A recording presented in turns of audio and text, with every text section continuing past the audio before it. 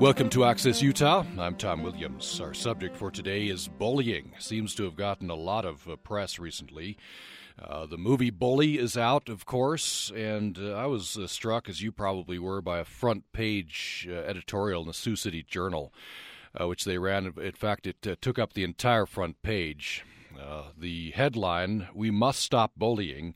It starts here. It starts now." This was occasioned by the death of a young man in that community, Kenneth Weishun, who came out as gay several weeks ago and was intensely bullied, took his own life. Unfortunately, not an incredibly unusual event. And we're going to talk about the subject today. We have with us on the line from Salt Lake City, Carla Kelly, Executive Director and Founder of Human Rights Education Center of Utah. Welcome to the program. Thank you. In studio with us, Clint Farmer, school counselor with Edith Bowen Laboratory School, elementary school in Logan. Thanks for coming in. Thank you for having us come. And Scott Ross is assistant professor in the Special Education and Rehabilitation Department of the Emma Eccles Jones College of Education and Human Services at Utah State University. Thanks for coming in. Thanks for having me. By the way, Professor Ross, I understand you just won an award for your work, research in bullying. Congratulations on that. Thank you. We'll hear about that research. You're implementing this schools nationwide, I understand. That's right. Before we get into the subject, or a way to get into the subject, let's hear the trailer next from the movie, Lee Hirsch's movie. But here's about 2 minutes. It's the trailer to this movie we've been all hearing about. The last couple of days, we had heard that Tyler had his head shoved into a wall locker. They said he is a geek. My concern is that you were making someone feel so uncomfortable that they didn't want to be in school. I feel kind of nervous going to school because I like learning, but I have trouble with making friends.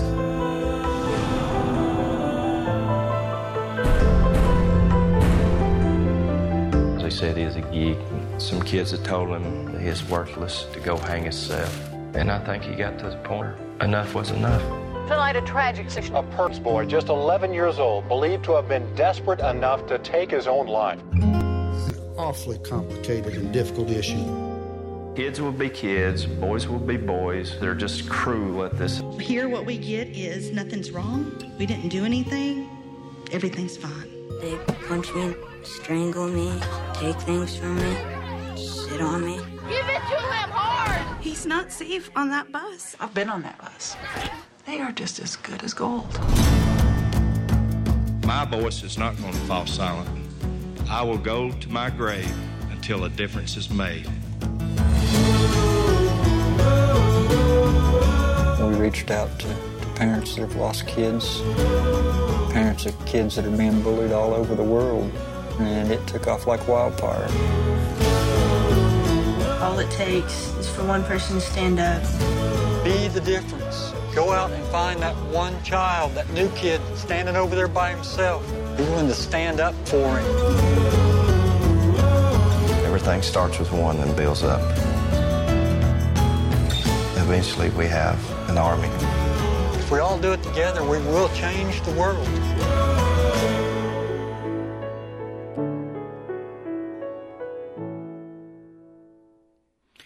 That's the trailer from the movie, the documentary Bully. It follows 5 kids in specific in rural areas around the country, 2 of whom committed suicide. Let me start our discussion here about bullying in Utah with Carla Kelly, again, Executive Director and Founder of Human Rights Education Center of Utah. And I believe, Ms. Kelly, you have experience through your son and grandson, right, with bullying. Yes, I have, and I also have a gay nephew. I mean, they were bullied because they were gay, but that's not. I mean, bullying is bullying. It doesn't matter, whether you're gay or bullying is a high form of discrimination. And even though in the gay community, it seems that kids are getting it in a much more horrific way. Yeah, so you think it's getting more worse? Awareness is being brought to it, but it's a terrible problem. Would you tell us about maybe your son? He I guess he came out and then bullying started? Well, I was fortunate with my son, who is now in his 40s, that we sort of faced this together. I mean, he didn't really have to go in the closet. I didn't know anything about anyone being gay at the time. I've learned a lot since then. So we sort of, worked on it together. He's been a real example and helped a lot of other kids that have been bullied, been kicked out of their homes for being gay, that kind of thing. We've acted as support. So certainly we've had incidences. One night he was what they call gay bashed with some friends in a car. People hopped out with a baseball bat and bashed in the windows. Corey was with a couple of his friends. The point is that no one should be ever in danger. And kids, particularly in school and to and from school, that kind of thing, deserve to be safe. Mm-hmm. And it's a terrible problem. However, I'm going to say right off the top here, I think that schools get scapegoated a lot for bullying. It's not a school problem. It's a community problem. Mm-hmm. And it's the result of our society. And that's what the editorial board of the Sioux City Journal said. It's we're all responsible. Let me turn to Clint Farmer. You're in a school counselor. Have you? I imagine you've seen bullying.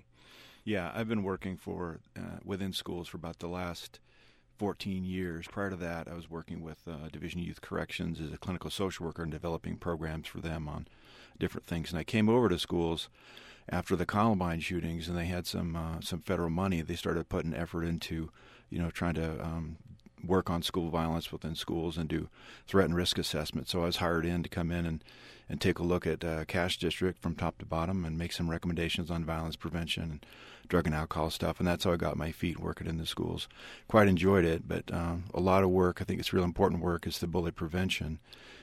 In that role I had, working off that grant, we had opportunities to do a lot of deep thinking and research on what was working out there. And there was a bunch of bully prevention programs that we were looking at that, quite frankly, even with the money we had from the federal grant, we couldn't afford. They're very expensive. They're very time-consuming. Take a lot of time in the classroom. But being married to a teacher, I know that time's important. You don't always get it. So through the process of my career, I've worked with kids that struggling and having difficulty. Worked in secondary schools for 10 years, and then had a chance to come up to Edith Bowen. This is my third contract I'm finishing up. And as part of that, we got there, we did a survey, and sure enough, over 50% of the kids at the school said that they'd been bullied. So it seemed like an awful lot to me. I was very discouraged by that. So we did a follow-up survey, a little more formal survey, and it actually, reinforced and what we learned in our first survey. So I went about the business of trying to find the best program that I could to implement in a school to help bullying. And I'd heard from some of the conferences that I'd gone to about this great program that was put together by Scott Ross and a few other great people out there. So I did some research on it. I found it. It was easy to get online. I could download it for free. And so I looked at all the material. And having done all the work before and looking at bully prevention programs, when I looked at this one, I thought, this will work. It has the key elements to it of working with bystanders and teaching social responsibility. It doesn't take a huge amount of time. You can do it within 4 or 5 lessons. Teachers can do it, or a counselor can do it.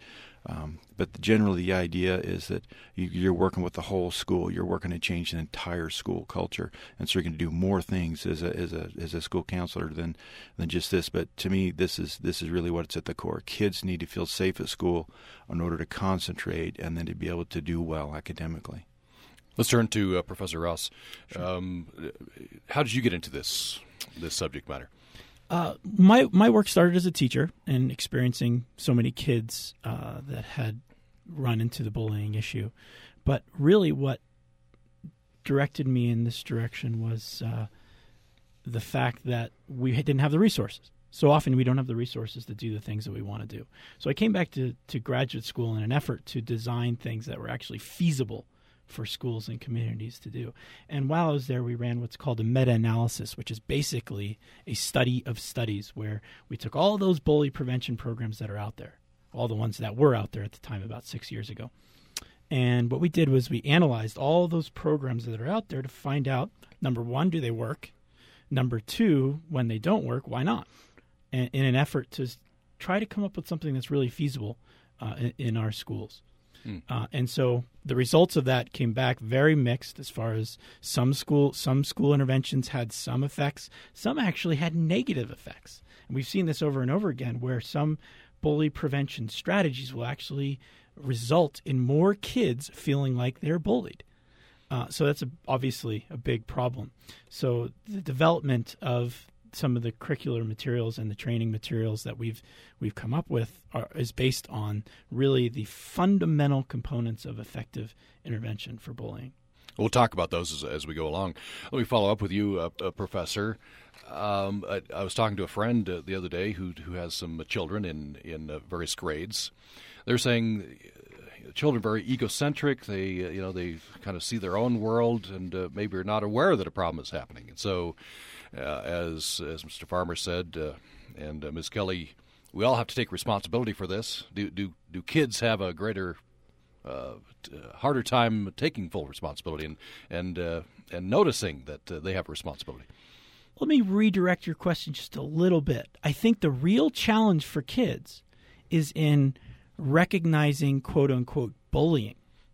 Because when we talk about the definition of bullying, we're talking about something that requires an intent to hurt somebody. We're talking about something that has to happen frequently. And we're talking about something that has to have a power differential.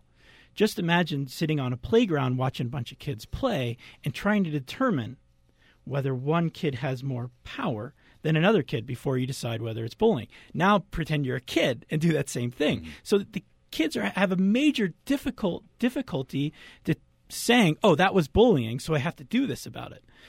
What we actually work with is not focusing on that language.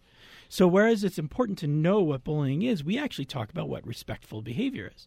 And so when somebody is not treating you respectfully, what do you do about it? When you see somebody not treating somebody else respectfully, what do you do about it? That bullying terminology is becoming very loaded. In fact, in high schools, there are a lot of high school students who are saying we don't want bully prevention because what it means is if we're called a bully, there's a lot of problems with that. We get in lots of trouble. But if I tease this kid over and over and over again, I'm fine, right? So once we cross that arbitrary line, then it's bullying. So a lot of high school students are pushing back now from all of the mandates that are saying we need a bully prevention strategies.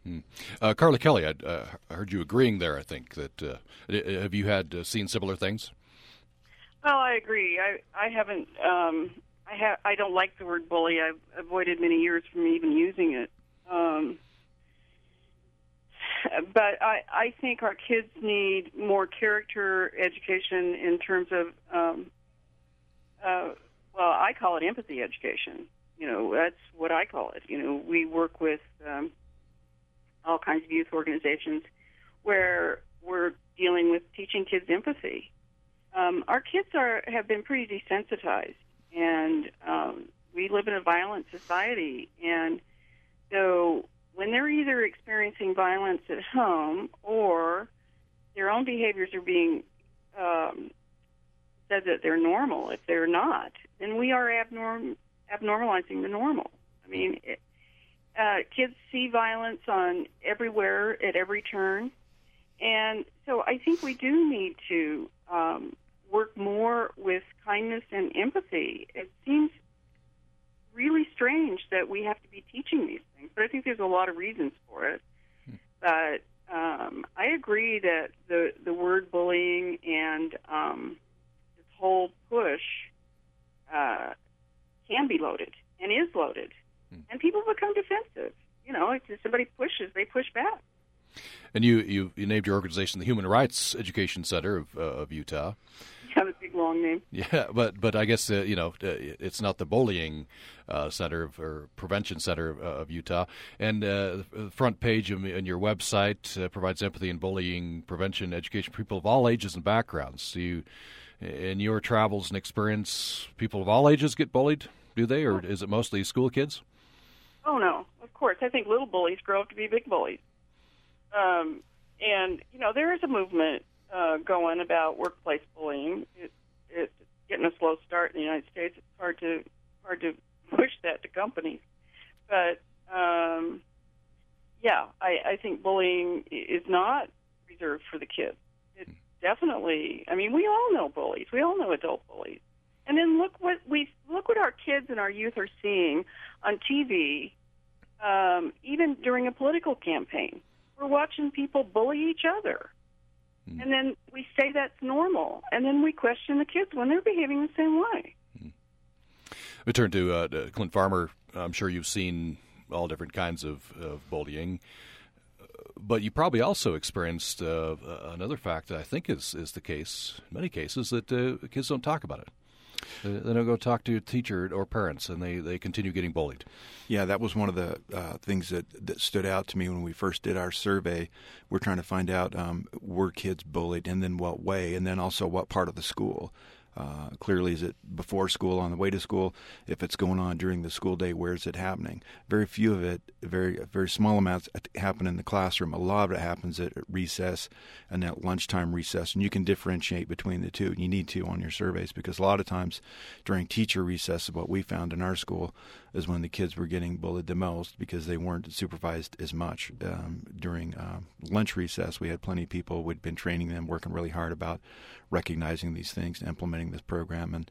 And so the good news was that even by having adults in the right place looking for the right thing, you can cut down on it. The bad news is that adults sometimes aren't always looking. It drives me crazy sometimes when I look at programs and they're looking at playground monitors and they're reading the paper or they're correcting papers or something. You might as well not be there if you're not going to look. You got to watch for certain things. And I think to me as a school counselor, lunchtime and those free times, those are the most important times. I'm really active during those times. I teach my practicum students, you need to be active. You need to be where the kids are. Since you don't have a classroom, you need to be where the kids are. So you're active before school, during lunchtime, after school. But we can't control those teacher recess things. But so they do happen. When you find out that they happen, then you sit down, you set some goals and some plans to work on it. Really surprised. I think we had 23 kids. If I just go with just the third, fourth, and fifth grades, we had 23 kids that reported had been bullied but would not tell an adult.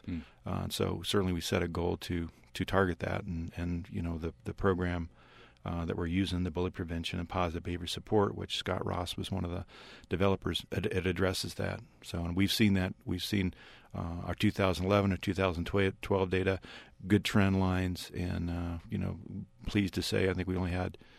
We had I think 9 kids say they weren't safe in the school the first years we did this. We had 3 kids this last year say that they were. So we're making progress every year, and it appears that the culture of the school knows and is on board with bullying's not okay. We're willing to stand up and look at it that way. We're talking about bullying. If you've just joined us, that's obvious, but you may not have heard me introduce my guests, and so let me do that again. Carla Kelly is Executive Director and founder of the Human Rights Education Center of Utah. We have her on the phone with us. In studio, Scott Ross, Assistant Professor in the Special Education and Rehabilitation Department at USU, and Clint Farmer, School Counselor at Edith Bowen Laboratory School in Logan.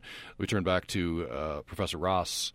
You were talking about how confusing it is for perhaps a teacher looking at recess to detect, okay, what's going on here, even harder for kids. But as a teacher or a parent, what are some things I can do to make things safer, to detect this, perhaps early? Great question. I think it's important that, as Clint mentioned, that we be on the playground, that we be in these settings as much as we can to observe. Now, here's the key, though, to bullying. What we've found, and actually there's some great researchers Canada doing this research right now over the last 10 years, where they've actually taken video cameras and placed them on playgrounds, and they've matched those video recordings with audio recordings of the kids.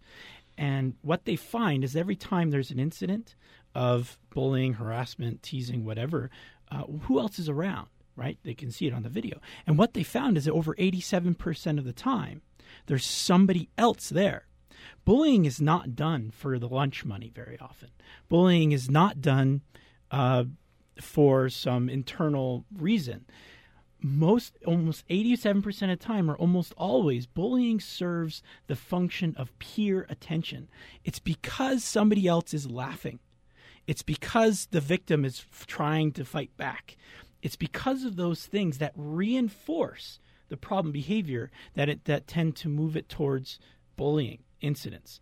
And so the real key to doing something about it is to address that peer attention. So rather than most intervention strategies out there involve policy where if a kid gets caught bullying, we're going to do this, we're going to do this, we're going to do this to you. Problem is the reinforcement that kid gets from their friends, right? Those kids who laugh when they pick on Johnny, that's more valuable than the punishment that we adults try to deliver. So if we really want to have a strong impact on it, we've got to focus on the bystanders in two ways. First, we've got to focus on removing the peer attention. In other words, get kids to stop laughing. Get kids to stop joining in. Get kids to stop trying to physically fight back when they know they're half the size of the bully, right? Even though Dad said, fight back, stand up for yourself. Kids who actually will fight back tend to get hurt more. So we need to have a strategy so they can remove that peer attention. We don't want to make it so that they can't stand up for themselves, but we have to do it safely. So there's the first thing of removing that peer attention for the bullying behavior. The other is we've got to start reinforcing kids for standing up for one another. So there's those two components that are absolutely critical. And those play into adults on the playground or wherever they're watching, and they see a kid try to do it appropriately. They need to jump in and reinforce that kid, saying, awesome job, saying stop in an appropriate way. The same thing goes when they ignore somebody teasing somebody else. When a friend of a bully doesn't laugh and join in, we adults, even though it's not necessarily bullying, quote unquote, yet, adults need to step in and say, fantastic job not laughing when that kid did that. And I could see how you have to work on the whole culture of the school. Absolutely. Everybody has to buy in.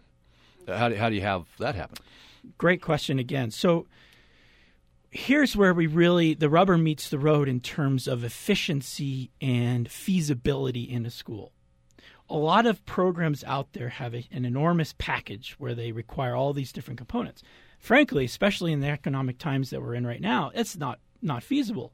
So what we need to do is start with interventions that get us the biggest bang for our buck.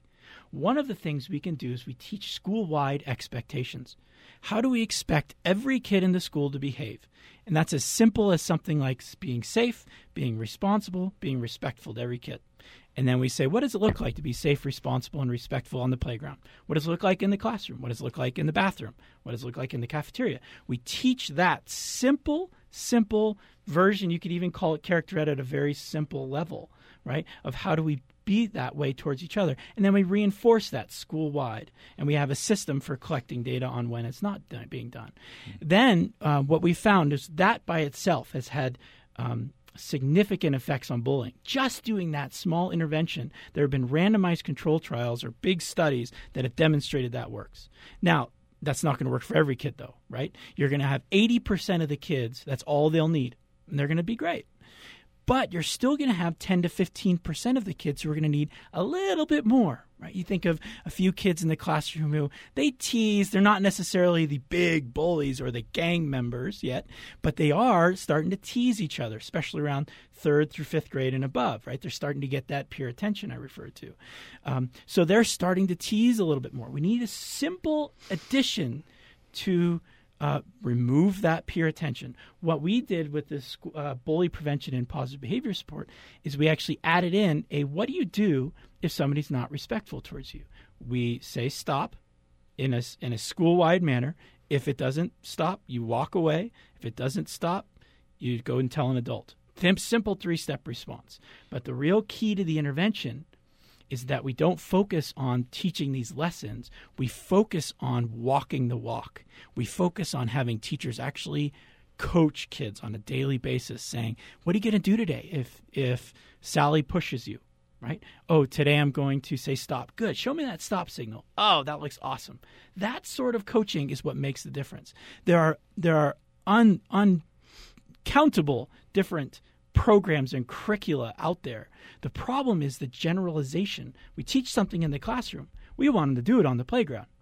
That's a big jump for a lot of kids to take something they learn in the classroom and use it in the real world. And so to get that, we've got to include the coaching and the ongoing support of the kids. And we've gotten some major effects for that 10 to 15% of kids who need a little bit of help. There will, again, though, there will be always 1 to 5% of kids who need high levels of support, right? The gang members, the kids with emotional disorders and that sort of thing will need that higher level of support. But the key is to work systematically so we're not trying to embed too much at once.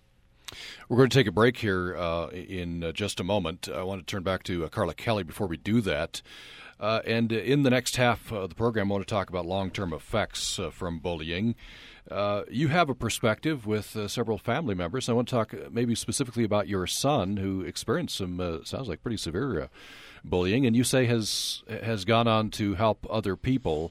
I wonder some things you can tell other people how best to handle this. If it happens to you, happens to your child. Sounds like your son handled it pretty well. Well, I can only assume that you're asking me about the fact that he's gay, and that was the reason he was particularly attacked that one time, which is true. If a kid is gay, and of course we've got these problems because we've got issues in the schools where a lot of people are really uncomfortable with dealing with a kid's sexual orientation. So I think my best advice to anyone is that to get themselves educated and what you can do to help a kid. If he or she is being bullied because of some sort of gender identity or sexual orientation. So education was the key for me, which is why I put human rights education, the word education, in this little nonprofit. And to find out as much as you can about what kind of programs are going on in your kids' schools. And I think all the comments that have been made here today have been terrific. I mean, it gives me great hope to know that people are really working on this to have things happen in the schools. But it does take the school's full commitment and changing the school culture. And so it becomes a very complex issue, especially in Utah when, our teachers and our administrators are so overburdened anyway. And then you want them to, you throw in something else that it almost becomes a have to. So it takes dedicated people like these two gentlemen to really get in there and get something done. So that's maybe a very long answer, but I think education is the key, and to be involved in your community because this is a community problem. I think people in the community should be supporting their schools, whether or not that they've got kids in the school or not, because there's a lot of bullying going on to and from school with some real serious issues. There's a lot of bullying going on in the school buses. So I think as community members, we have to step up and care about our own communities, whether that's your own small neighborhood or whether that's, the larger Salt Lake City. Find something you can do and do it. We are in this together. We're connected, and we have kids killing themselves. Not okay. We're going to take a brief break. We'll be back with the subject of bullying with Carla Kelly, Executive Director and founder of Human Rights Education Center of Utah, Scott Ross, who's Assistant Professor in the Special Education and Rehabilitation Department at USU, and Clint Farmer, School Counselor at Edith Bowen Laboratory School in Logan. We'll talk about who is perhaps most vulnerable to bullying. We'll talk about more on bully prevention programs and the long-term effects. Talk about cyberbullying as well. Much to talk about. Back after this break.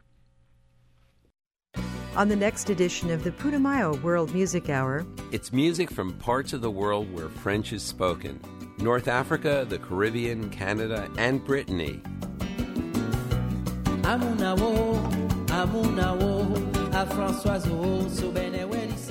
Dan Storper. And I'm Rosalie Howard. Join us for Le Monde Français, the French world, the next Putumayo World Music Hour. Friday night at 10 on Utah Public Radio. Support for Utah Public Radio is provided by Colgan Water of Cache Valley, family owned and operated for more than 62 years, providing Colgan bottled water, salt delivery, or salt and conditioned water.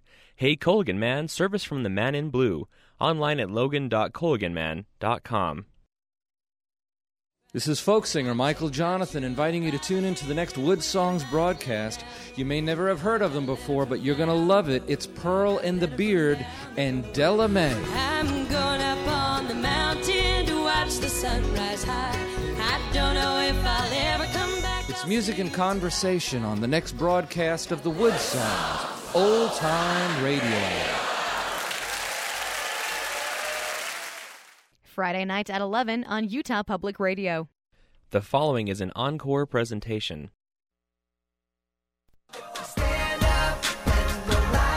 13 million kids will be bullied in the U.S. this year. 3 million students are absent every month because they feel unsafe at school. Bullying is a serious problem that happens everywhere. It's not a phase children need to go through. Bullying causes serious and lasting harm. Students, if you see bullying, step in if you feel safe, and always tell an adult. Visit www.thebullyproject.com. I'm a New York Yankee, and I'm taking a stand against bullying.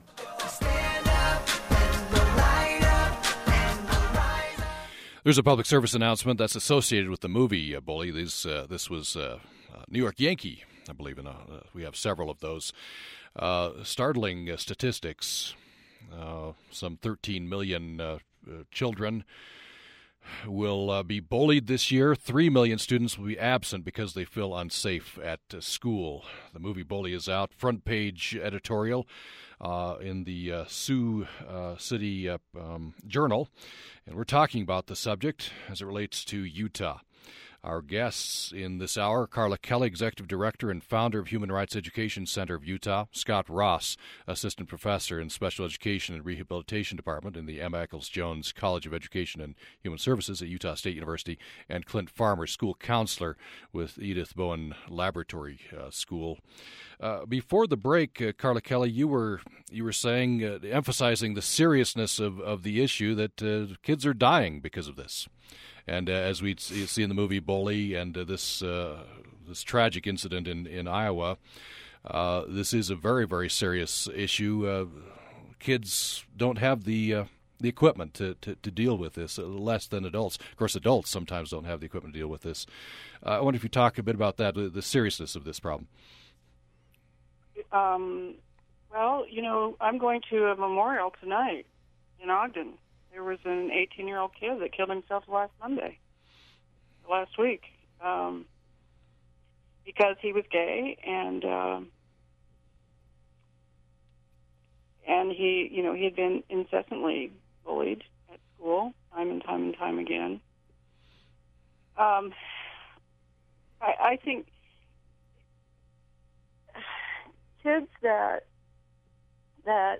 appear to be different, quote unquote, stand out more as targets, and the gay community being one of those. Kids with disabilities. I had a mother call me last week with just a horrendous story about her child who's being bullied at school that has a pretty severe disability. So, it's a terribly important subject, and and we have to do something about it. And I really believe that, we have more good kids than we don't, but kids are still kids, and they need supervision, and they need attention, and they need, all the things that we would like to give a kid in an ideal world. However, the only way I see anything happening at all is, on top of these grand efforts that we're all trying to make here, is that, we, again, reach out in our own communities and get to work. We have to do this. We have to. Clint Farmer, is there any predictor? Are there certain kids who are more likely to get bullied? Anybody, I guess, who's different? Do you think? Well, I think shy kids or quiet kids or kids that, sometimes put off certain body language can be targets. But essentially, by teaching the whole school what's expected, what to do in these situations when you see bullying or you find yourself on the back end of bullying is really key. And I think Scott Ross talked about this earlier. When you start off schools, you teach kids expectations, how you walk in the hallway, how you behave in the auditorium, how you line up for line. By teaching the bullying piece there too, along with that, how we behave on that, it becomes just part of the culture. So kids are growing up knowing this is just what we do at Edith Bowen, or this is just what we do at this elementary school, and this works and I believe it's going to work in every school. I've implemented it down at Bridger Elementary for the last 2 years, getting the same results, the same data with kids, and really people are pretty excited about what's going on there. So, And we do have an email comment. He says, "Great show, thank you. I'd like to offer an idea which may or may not be useful. You describe bullies well, those who abuse people that they know they can dominate.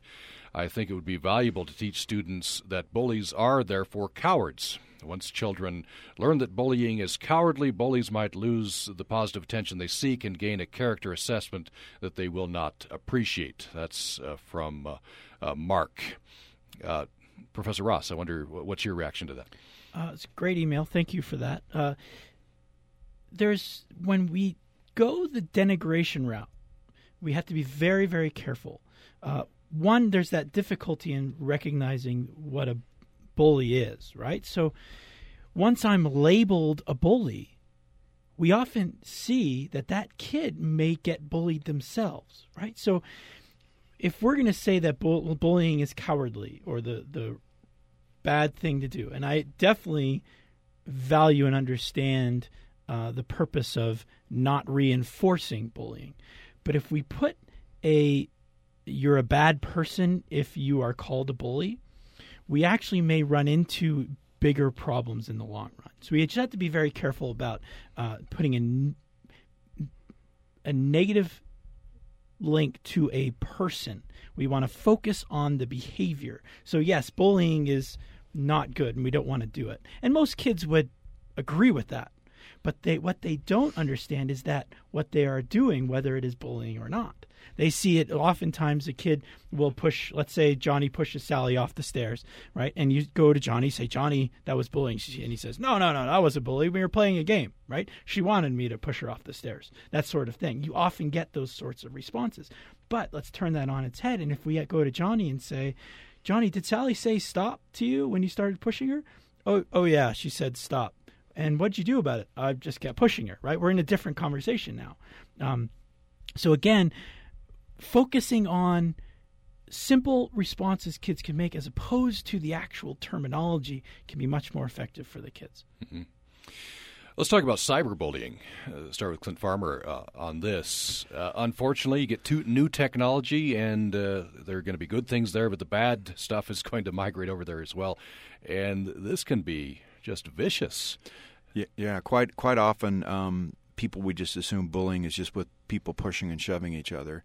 And what we've seen in the schools and what we've seen, and our data supports that too, is that just as likely to be a victim of being excluded or having what we call relational aggression take place against you, which someone spreads a rumor, keeps it going. The technology, cyberbullying, just accelerated that, just made that more difficult. So you have to kind of be able to work with, track down some of those sources, I think, and get to the bottom of it. But it's something also you can teach as well. It's not okay to do this.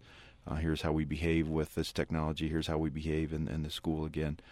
A lot of conferences have focused on relational aggression in the last few years. My first exposure to it was going to a conference around positive behavior supports, and they had the author of the book Odd Girl Out, and what a great influence that was on me working in secondary schools at the time, being able to try to track down bullying, realizing that there's a hierarchy of girls in a group, and that sometimes the girls that feel like they're not part of the top 3 or in the upper echelon, they do things in order to show commitment to the group, and so they'll go out and bait students or kids into conversations, and then tattle on them and create this conflict. Well, we weren't making any progress in getting that to settle down until we listened to her about the book, started really tracking some relationships, figuring out who belonged to what group. And if there's any counselors out there listening, all I can tell you is that the best way to figure out who belongs to one group is just go sit in the lunchroom. Kids sit in this place where they're comfortable. They eat there every day. I've just learned over time that, if I'm working with one kid on this issue, that probably the 4 or 5 kids around him are peripheral users of cigarettes or whatever the issue is. So we're learning to kind of track group dynamics that way, and then talking with kids. And then once we get the people we need to together, then it stopped. We're able to kind of fix it. So it sounds simple, but it's not. But, good people that are sharp, that understand it, and with a good faculty and student body that's very committed to making it change, you can change this. You can turn this around. So let's go to a caller. This is Jessica in North Logan. Go ahead with your question or comment. Yes, I have a comment. I was a receiver of bullying as a child, and I'm now in my 30s, and that stuff never goes away. You get over it, and I've really had to learn how to forgive, and it's been an important thing for people that go through bullying to learn how to forgive the people that, unfortunately use them in inappropriate ways to get a rise out of, their peers and all the things you guys have been talking about. I can agree with that. And what I've realized as I've grown up and run into people that I experience bullying from is a lot of them grew up and realized that they'd made a mistake. And some of them have actually come and apologized to me with tears in their eyes and said, "I'm so sorry that I ever caused you any pain. This has bothered me for years." And I had been able to get over it, and so it was easy for me to say, I forgive you. But I know that's not the case for everybody, because it takes a lot of time to get over that kind of abuse. And the hardest thing for me to go through was, I'm so excited that you guys are talking about this, because in the 1980s, I lived in Cache Valley in the 1980s in the Cache County School District, and the principal, unfortunately at the time, he would just turn a blind eye. And a lot of teachers didn't know what to do, and some teachers would try to be proactive, but often it was up to my parents to try to step in and try to protect me. And I was very small for my age, so I didn't really know what I was supposed to do. And I often just got picked on because I was little. And I was very sensitive, and they could easily get me to cry. And so I watch my own girls now going through, they're beginning to experience a little bullying. And it's very painful to relive it, watching your children go through some of it. And then trying to talk to them about appropriate behaviors, and then how to respond to bullying, and then how not to be a bully. So I'm really excited that you guys are talking about this, because I wish that we would have had a dialogue like this when I was a kid, because it could have prevented a lot of damage. And I know that other people even got worse bullying than I did. So anyways, that was just my comment, and I hope that this continues to go throughout the country, because I don't want my kids to have to go through this like what I did. Thank you, Jessica. We really appreciate you sharing your experiences. Thanks. That's really it really brings the problem home, doesn't it? In her 30s, she's still dealing with this, and it sounds like successfully trying to forgive. Yeah, and I appreciate her courage being able to call in and talk about that pain. So, Carla Kelly, I wonder, people you've met still dealing with the effects of bullying years later? Oh, I'll never forget. I had a training with adults just a few years ago, and a woman who was 82 stood up and shared her story when she was a child, how she'd been bullied, and the tears were streaming down her face. Yeah. These are events that stay with us and wound our souls and our hearts. And I want to, if we could talk about cyberbullying for just a minute, I wanted to give some information about, at least some resource information. I have found probably the best information from the Cyberbullying Research Center and their books. And I've actually been to a couple of conferences and seen these guys present. So I just wanted to throw that out there for the audience, that it would be, you can find it online, the Cyberbullying Research Center, and the book is Bullying Beyond the Schoolyard. Really up-to-date, wonderful information continually on their site, on the website. It's just up-to-date to college professors, so it's academically based. It's good stuff. Very good. We just have a couple minutes left, and I wanted to follow up with high school. Professor Ross, you said high schoolers, maybe you've talked to or read about, don't even want to put a label to it. It's. I imagine it's harder to deal with this in high school. Yeah, the interventions in high schools are far more challenging for a couple of reasons. One reason it's far more challenging is if we ask high school, the key to bully prevention, again, is to remove that peer attention and to reinforce positive peer attention. But the problem is that anytime we tell high schoolers what to do, right? So this high schooler, you're going to tell them when they see bullying to step in and say stop or something like that. It's going to be uncool. Instantly, the language, whatever it is going to be uncool. So a lot of work needs to be done around things that will actually work in the high school, and that's really a challenging thing. One of the things we've been developing actually out of Oregon right now is a group called Stand for Courage, where they are working to simply reinforce kids for standing up for others. So if you experience somebody standing up for you, or if you stand up for somebody else, you can actually nominate them or nominate yourself for celebrity recognition. And so what we're doing is celebrities are going into schools and reinforcing the kids for standing up for other kids. Mm-hmm. We're finding that to be an effective initial strategy for supporting high schools. Ideally, we want to get into the teaching them specific skills for standing up for each other, but we've really run into some challenges because it's uncool. We have to form focus groups and have the kids actually develop the language, and we're finding that to work. In fact, we're working with the island of Guam right now in all their middle schools, and they recently had a competition where all the middle school students, one group from each middle school would create a video on different language they could use to step in and say stop to incidents they see happening. And we're finding that to be very effective at the middle school level. We got some great video footage out of it, too. Very good. We're out of time. Much more to be said. So where to go for more information, Professor Ross? www.pbis.org. pbis.org. You can find all the curriculum materials for free there, as well as all the school-wide positive behavior support materials. And for Human Rights Education Center of Utah, the website is hrecutah.org. A lot of great materials there. Some great, and just Google bullying. You can find some great material. A lot of national discussion is happening. We're happy to participate here. Carla Kelly, Executive Director and Founder of Human Rights Education Center of Utah, has been with us. Thanks so much. Thank you. Scott Ross, Assistant Professor in Special Education and Rehabilitation Department at USU. Thanks. Thank you. And Clint Farmer, School Counselor, Edith Bowen Laboratory School in Lubbock. Thanks. Thank you. Thanks for listening to Access Utah.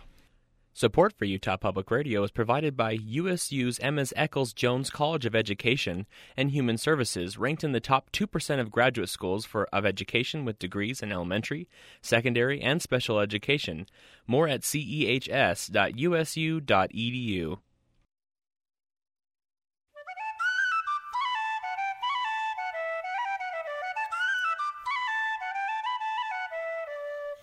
Welcome to Wild About Utah, a partnership of the Stokes Nature Center, the Bridgerland Audubon Society, and Utah Public Radio. This is Linda Curvin for Bridgerland Audubon Society. More than 7 million acres burned this summer across the western United States. It's the biggest fire year since 2007. In Utah, wildfires blazed across 450,000 acres, as much land as the urbanized Wasatch Front. Most of these fires scorched basin and foothill habitats dominated by sagebrush or juniper forests. After a year or two, the blackened land will turn green. But shrubs and trees in these basin habitats are frequently killed by fire. Where these native plant communities naturally recover, it's because perennial wildflowers and grasses resprout and, like the shrubs, germinate their seeds. However, overgrazing a century ago impoverished many western rangelands. Aggressive weeds from Europe and Asia could then invade, such as tumble mustard, Russian thistle, and red brome or cheatgrass. These weeds outcompete our natives, multiplying with each fire cycle to eventually carpet the landscape. To stem this tide of weed invasion after fire, land managers assist plant community recovery by planting mixtures of shrub, grass, and wildflower seed. The shrub seed is mostly native, harvested from the wild by private seed collectors. The tiny seeds of several kinds of sagebrush prevail, often mixing with four-winged saltbush, shadscale, or bitterbrush. The grasses are largely farmed by specialty growers. In past decades, these were mostly tough, competitive grasses from the Asian steppe, notably crested and tall wheatgrasses and Russian wild rye. These practical, affordable grasses stand up to cheatgrass, but they also impede the return of the native flora. Today, half the grass seed applied after Great Basin fires includes natives such as sandberg bluegrass, squirreltail Indian ricegrass, and blue bunch wheatgrass. Use of wildflower seed has lagged. It's challenging to farm, yet costly to wild harvest. Today, a handful of innovative farmers are growing native wildflowers for seed, such as yarrow, Lewis flax, sweetvetch, 2 prairie clovers, a milkvetch, and several penstemons. How much seed is needed? After the big fire year of 2007, 4,000 tons of shrub, grass, and wildflower seed were planted in the American West. This is Linda Curvin for Bridgerland Audubon Society. Wild About Utah is a partnership of the Stokes Nature Center, the Bridgerland Audubon Society, and Utah Public Radio. For transcripts and archived audio of Wild About Utah, go online to upr.org and click on the Wild About Utah link. Support for Wild About Utah on Utah Public Radio is made possible in part by our listeners and the Quinney College of Natural Resources at Utah State University, where students and faculty promote the sustainability of ecosystems and the communities that depend on them. Information at cnr.usu.edu. As gardeners, we think of light in terms of full sun, part sun, and the shade our plants need to grow. We also need to think about light in terms of how it impacts the colors and the beauty of our gardens. Hi, I'm Melinda Myers, horticulturist and gardening expert. Take some time to observe how light affects your landscape throughout the day and year-round. Backlighting through ornamental grass seed heads and cacti needles at sunrise or sunset will make them just glow. Midday sun can overpower or wash out the more subtle colors in your landscape.